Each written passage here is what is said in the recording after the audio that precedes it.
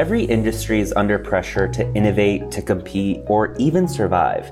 But a lot of companies just aren't prepared for the disruption, for the challenges, and for the legal risks associated with technology.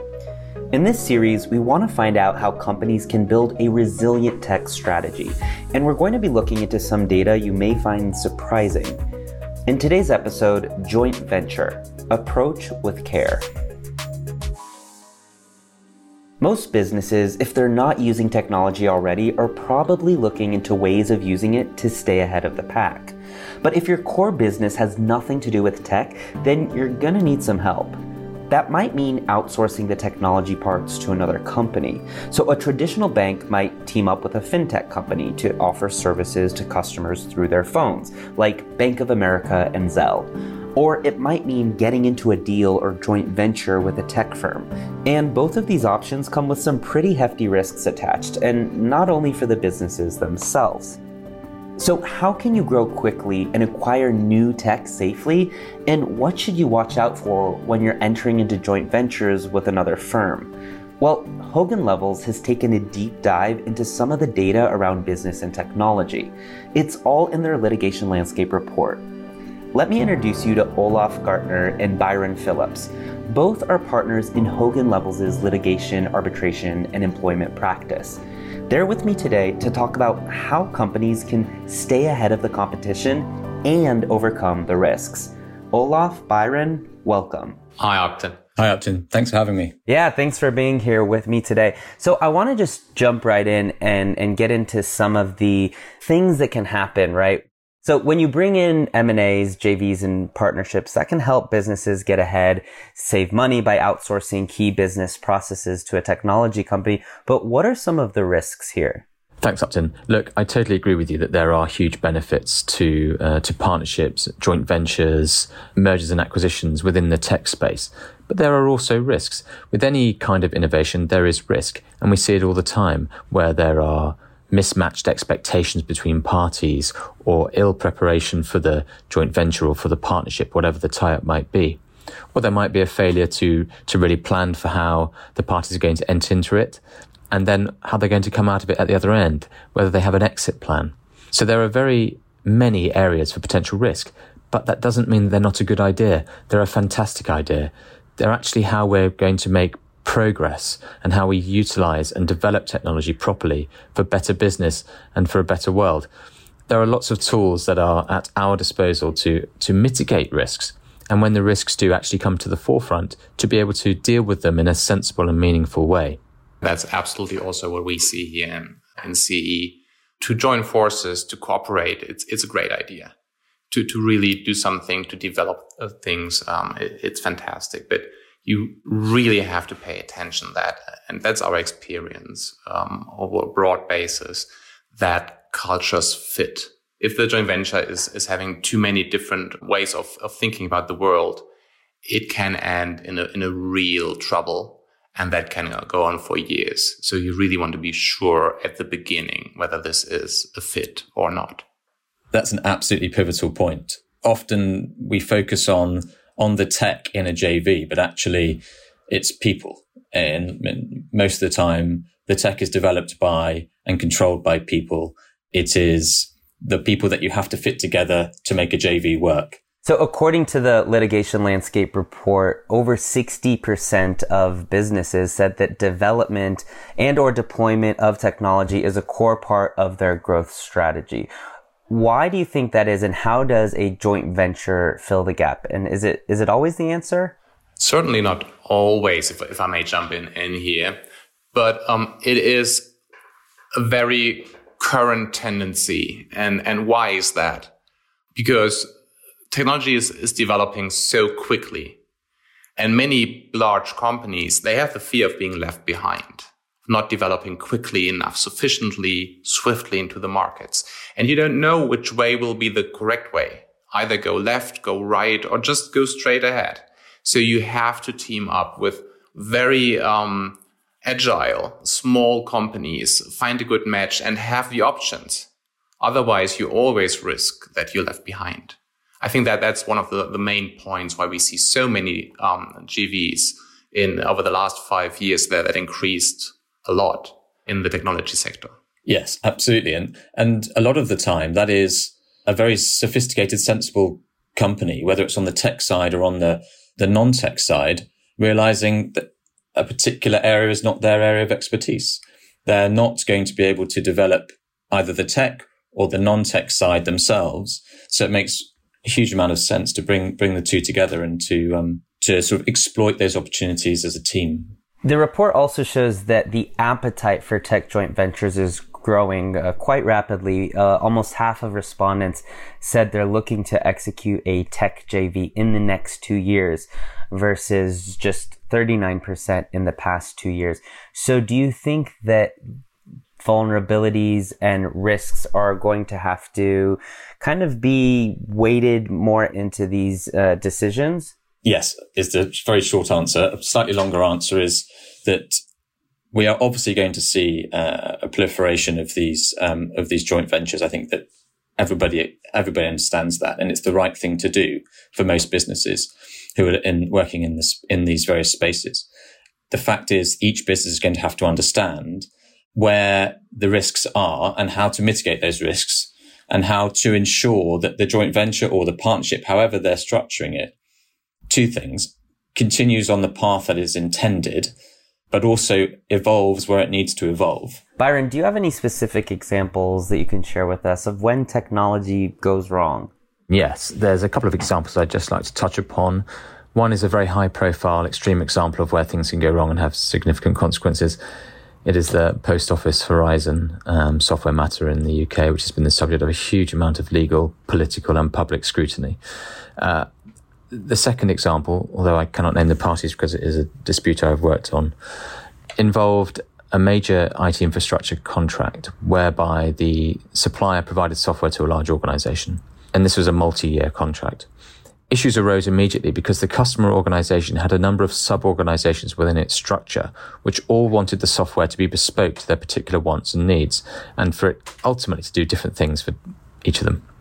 Immediately, the service or the product bore no resemblance to that described in the contract and caused huge issues for both parties. Again, this is a fairly extreme example, but this is where you can see how issues arise. Without proper planning and dialogue with all stakeholders at the outset and throughout the project management phase, or understanding of what the tech is supposed to do and an ability to identify where it can go wrong and what to do if that happens, there can be very, very severe consequences. And the potential for lengthy and costly litigation or arbitration flowing from that is obvious. And I think that is also, Upton, what you touched on. Why is it that in tech GVs there is a higher potential for disputes? It is because the product is developing, because the product is new, it's leading edge. People at the beginning have high hopes and they really want to do something together. But in software code, for example, it is very difficult to find issues. It's not like you're taking a part of a car where you take a look at what you have in your hands, like in the old days. With software, all these intangibles, you can't really touch it. All this is part of technology, and all this creates additional risks that are very, very difficult to verify and to find out. When we talk about some of the ways to mitigate risk, there are a few ways that have been outlined in the report. Byron, can you talk us through some of those? Yes, of course. There are a number of areas that we've focused on in the litigation landscape report.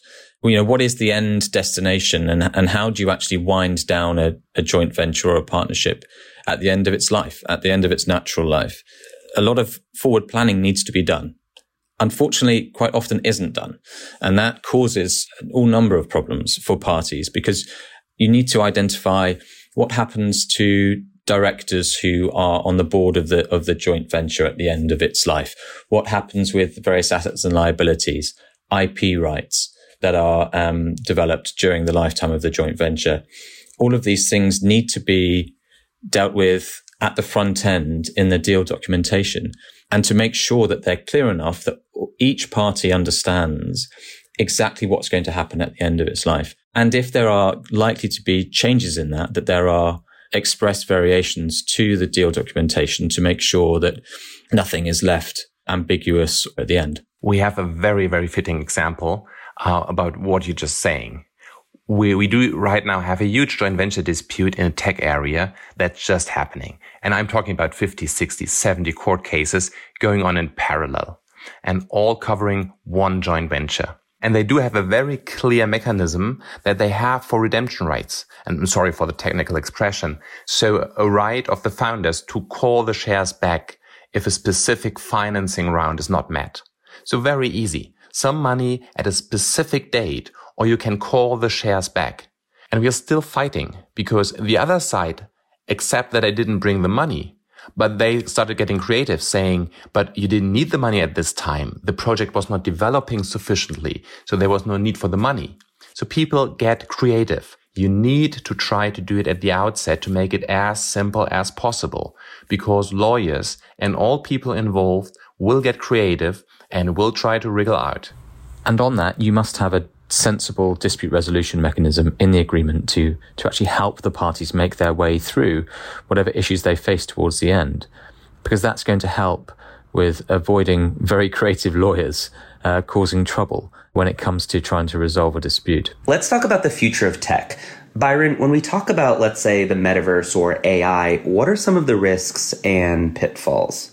Yes, thanks, Austin. There are lots of really interesting things happening as we move into an increasingly digital future. The metaverse, for example, brings phenomenal opportunities for commerce and an extraordinary platform for social interaction.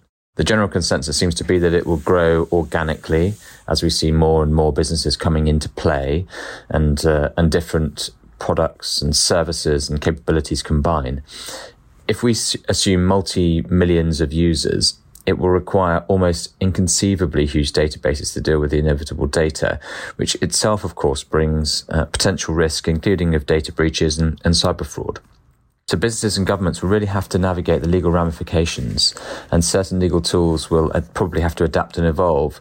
And, where we're operating in that sort of intersection between business and government, it becomes ever more important for the legal issues to be considered very carefully.